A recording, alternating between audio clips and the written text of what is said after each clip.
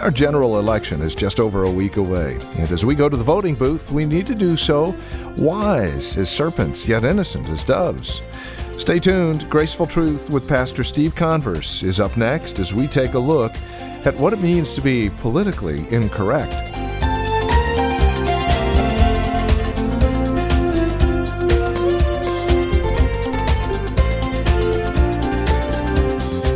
From Grace Bible Church in Redwood City, this is Graceful Truth with Pastor Steve Converse. Greetings in Christ and welcome to our time together today.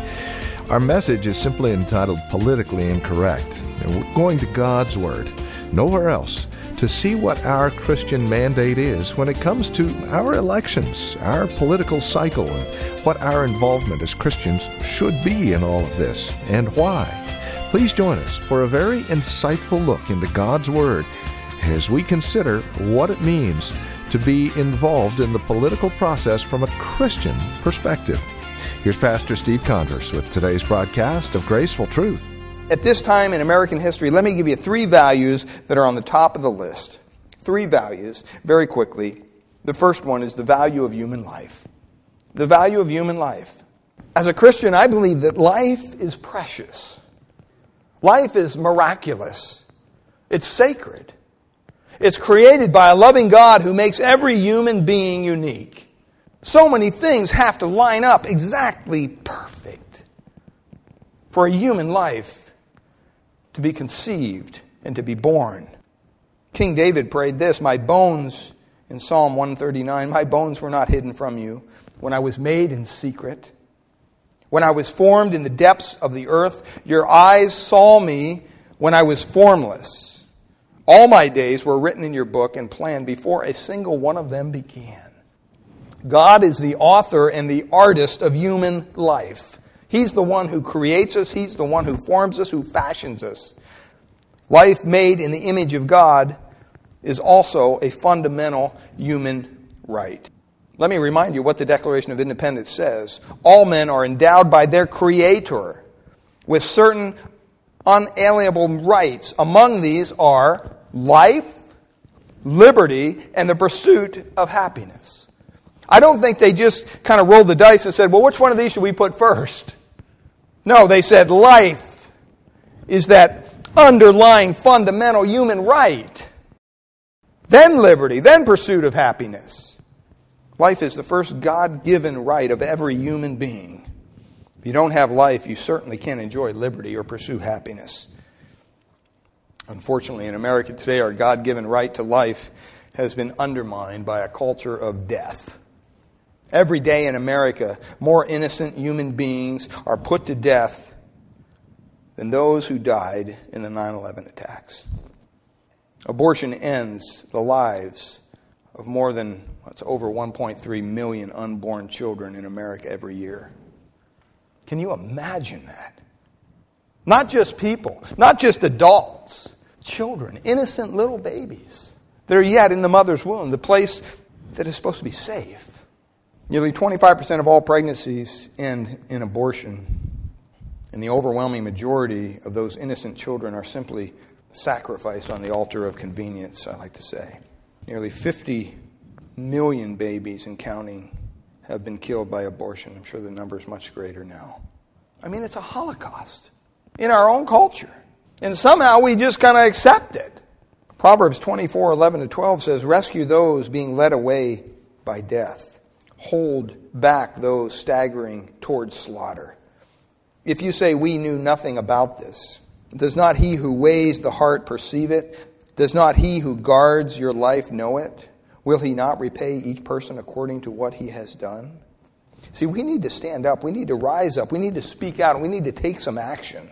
Why? Because simply abortion is wrong. It's wrong because it's against every biblical value principle that we can think of. It's premeditated murder. It violates the 6th commandment in Exodus chapter 20. God hates it. Proverbs 6, verses 16-17 says this, "There are 6 things that the Lord hates. 7 are an abomination to him: a proud look, a lying tongue, hands that shed innocent blood." You don't think a little baby in the womb of a mother is innocent? And yet I hear so many Christians, well, we can't make this election about abortion. Oh, yes, we can. And we should. because it's a disgrace before a holy God. God hates the shedding of innocent blood, and his ears are filled with the cries of unborn being slain in this nation. But there will be a day of reckoning. We're already seeing it. I believe it's our duty as followers of Christ and citizens of America to find out where our candidates are, where they stand on the biblical value of life. You don't even have to ask what their positions are. It's pretty clear. Find out which candidates are aligned with the pro-abortion groups that are all for the tax-funded abortion provider, Planned Parenthood. Find out how they vote on these kind of things. How they vote on the Born Alive Infant Protection Act, or the partial birth ban, or the Freedom of Choice Act, or the embryonic stem cell research, so forth. Find out what their positions are, and vote according to biblical values and principles. As believers, we ought to support that basic value of human life above what our tax policy might be, or our energy policy, or what the foreign policy might be, or any other policy. If we can't support the basic value of human life, boy, that's pretty sad. There's another value that I think is important, not just the value of human life, but the value of traditional family. The value that believes that marriage between one man and one woman for life is essential, it's basic, it's necessary for our society to continue. You have to understand the family is the basic building block of a society. It's the first institution created by God. In Genesis chapter 1, verse 27, it says, God created man in his own image. In the image of God, he created him.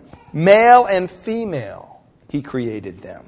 The two genders were meant to complete each other. Not just physically, but emotionally and in every other way.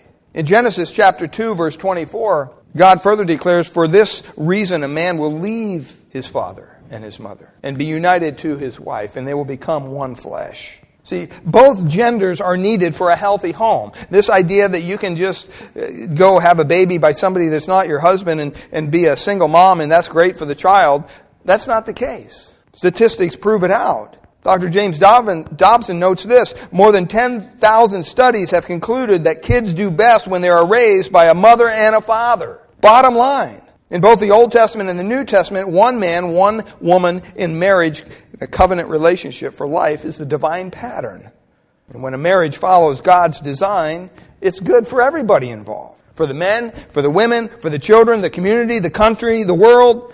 Every civilization, think about this, in history, is built upon the institution of marriage. It's the foundation. It's the underlying bedrock of any society. The welfare of children, propagation of the faith, the well-being of society, the orderliness of civilization, all are dependent upon the stability of marriage according to the divine pattern. And when you have a government that undermines that God-given divine pattern, basically everything becomes unstable. The whole society, the whole superstructure of society just begins to rock and roll back and forth because it's unstable, because the foundation of the family has been eroded. And it invites mere disaster. I mean, look at our society today. Just look at how it's changed in the last 10, 20 years as these non-biblical values have kind of escalated. Heterosexuality is a divine pattern, beloved. Homosexuality is a deceptive perversion. It's just that simple. And just like, the value of human life. I don't know who's here this morning. Maybe somebody here has experienced personally an abortion for whatever reason. I'm not here to condemn you. I'm here to point you to the grace of God that can restore you, that can heal that emotional scar. Only He can do that. The Word of God, which does not err, is abundantly clear when it comes to homosexuality. Leviticus 18:22 says, you are not to sleep with a man as with a woman. It's detestable. Leviticus 20:13 says, if a man sleeps with a man as with a woman, they have both committed an abomination. Homosexuality is an abomination to God. I mean, that's the strongest biblical word for the denunciation of sin. It's the proof of which is in God's judgment upon Sodom and Gomorrah. You remember in the Old Testament? They were destroyed in a hail of fire and brimstone in Genesis 19. And some say, well, that's the Old Testament. Jesus never said anything against homosexuality. I've heard people say that. Jesus essentially condemned homosexuality by affirming the divine pattern for marriage. In Matthew chapter 19, verses 4 and 6, Jesus is quoting from Genesis 1 and 2, and he clearly states that marriage is between one man and one woman, and that what God has joined together, let no man separate. So if Jesus said marriage is between one man and one woman, it follows the logical conclusion that marriage cannot be between two men or two women. In affirming God's pattern for marriage, Jesus rejected the deceptive perversion of homosexuality. And this isn't something new. This has been around as long as there's been a society. Today, the divine pattern, that sacred institution of marriage, is under attack by the radical homosexual agenda. And they have their allies in the courts, and they're seeking to redefine marriage. Massachusetts, California, Connecticut, others have same-sex marriage. And we've seen how the courts just kind of overturn it. When the people vote it down, well, they just, we voted for it. We voted against it. Well, they just reverse it. It's not up to you. What damage could be done by the courts allowing two consenting adults of the same gender to join in a relationship and sanction known as marriage? I mean, what's the big deal? Well, you don't have to look too far. If you go over to the Scandinavian countries that basically have embraced de facto gay marriage back in the 90s, you see what's happening to their society. The vast majority of couples there are choosing to simply live together instead of getting married, figuring that if marriage means anything, then marriage means really nothing. In Norway, there are reports of upwards of 60 to 80% of firstborn children conceived out of wedlock. That whole experiment, the facts from that is just devastating. I mean, is that what we want for America? In Massachusetts, which has had same-sex marriage by court order, I think, since 2003, consider the impact on the public school children. In one elementary school, a transsexual was invited into the first grade class to give details of his operation. In another elementary school, children were assigned to play gays in a school skit. Two girls were told to hold hands and pretend to be lesbians. One boy's line was, "It's natural to be attracted to the same sex." Lexington, Massachusetts school treated their second graders to a book entitled King and King, which is a colorful 29-page children's book in which a prince searches for a wife only in the end to choose another prince. And the story ends in this fashion, with the two princes marrying and living happily ever after. On the last page, the princes, now kings, even share a kiss. This was read to 7-year-olds. Writing in the leading homosexual magazine, The Advocate, lesbian author Patricia Neal Warren said this: "It is the first fact of civilization. Whoever captures the kids owns the future." So do we really want this homosexual agenda pushed on our children? Consequently, where a candidate stands on protecting the value of traditional marriage is absolutely critical. Find out where these candidates are aligned. If they're aligned with pro-homosexual groups like Human Rights Campaign or GLAAD, any of those, you might want to compare that to what the Bible says and vote on biblical values. Find out where the candidates stand on Defense of Marriage Act or on the state marriage amendments or the federal marriage amendment to the U.S. Constitution. Find out where they stand on traditional values, traditional family, life, family, and then the last thing here this morning is the value of religious freedom. The value of religious freedom. Freedom is inspiring, it's liberating, and it's priceless. That's why so many people are trying to get into our country to live here, because we live in a free nation. Galatians 5:1 says, "It is for freedom that Christ has set us free." See, freedom is something that we have to guard. We have to protect it. It has to be defended. True freedom only comes at a great cost, at a price, at a sacrifice. Ask anyone who's served in our military, and they'll tell you it's a sacrifice. They don't get paid a lot. That's why it's called, I always tell my son-in-law or my daughter when they're saying, we don't get hardly anything in pay. So that's why it's called military service. They don't want you there just for the money. True freedom comes at a great cost. And that's not only true spiritually with the death of Christ to set us free from the slavery of sin, but it's also true nationally. I mean, you really have to understand that we are engaged in a war against this Islamo-fascist terrorism that is just wreaking havoc in all parts of the world. And you see how our own government is beginning, well, they just apologize, thinking that maybe if they're nice to these people, eventually they'll, hold hands and play Ring Around the Rosie or something. I don't know. I don't know what they're thinking.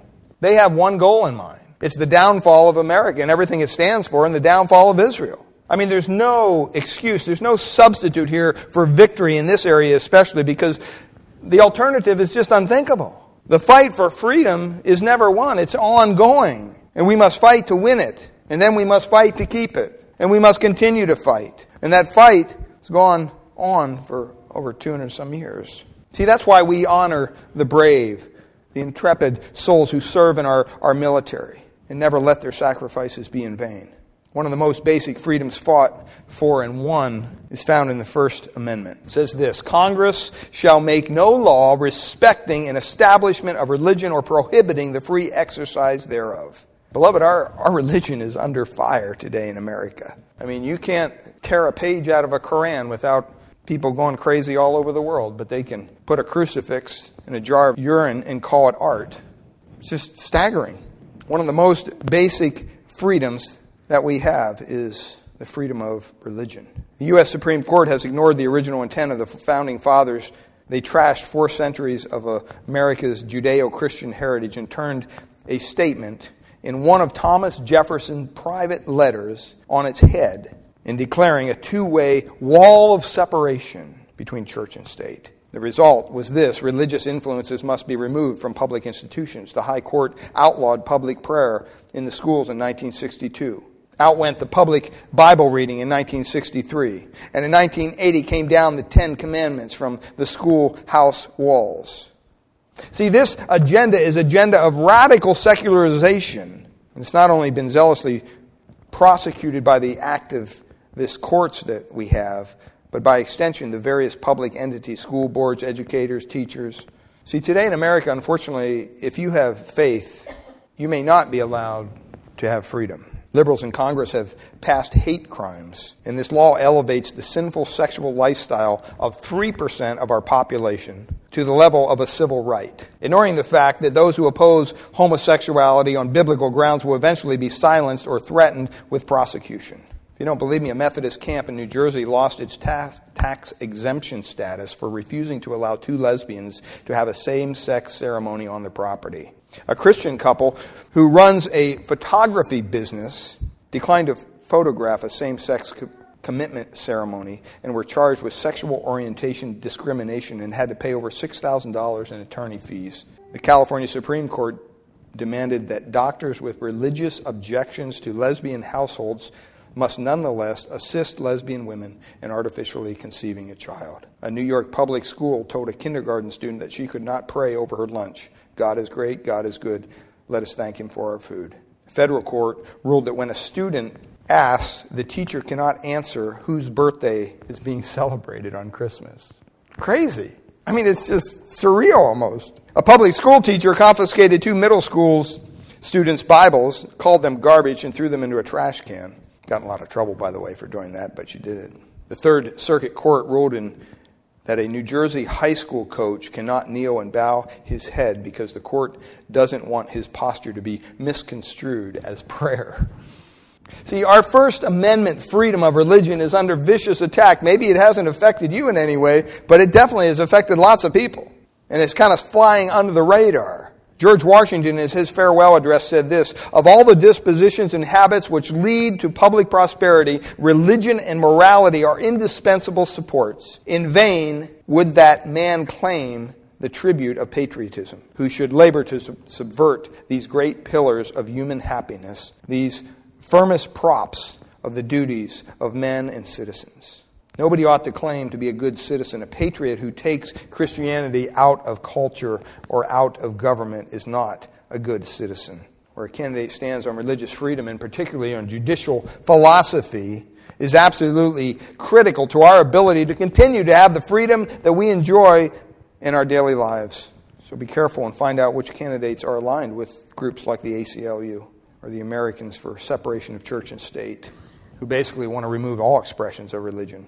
And we've seen that. You've seen that over the years.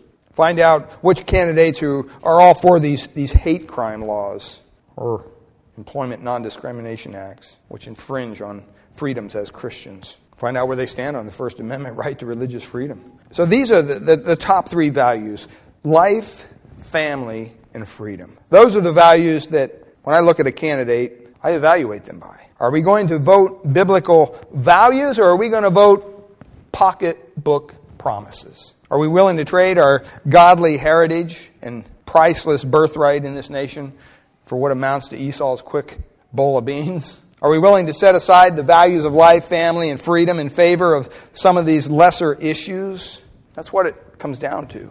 Just imagine the difference Bible-believing Christians can make on the moral health of a country, the character of its leadership, the direction of a nation, if we simply live our values and vote our values.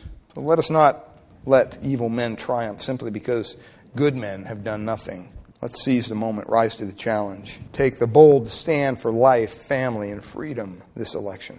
Let's pledge anew that our allegiance is not to the culture or to a campaign, but to Christ alone, to what would honor and glorify Him. Jesus said this in John 10:10, "I have come that you might have life, and that you may have it abundantly." And He also said He is the way, the truth, and the life. He came to make things right between us and God. He came to restore that relationship between a holy God and a sinful man.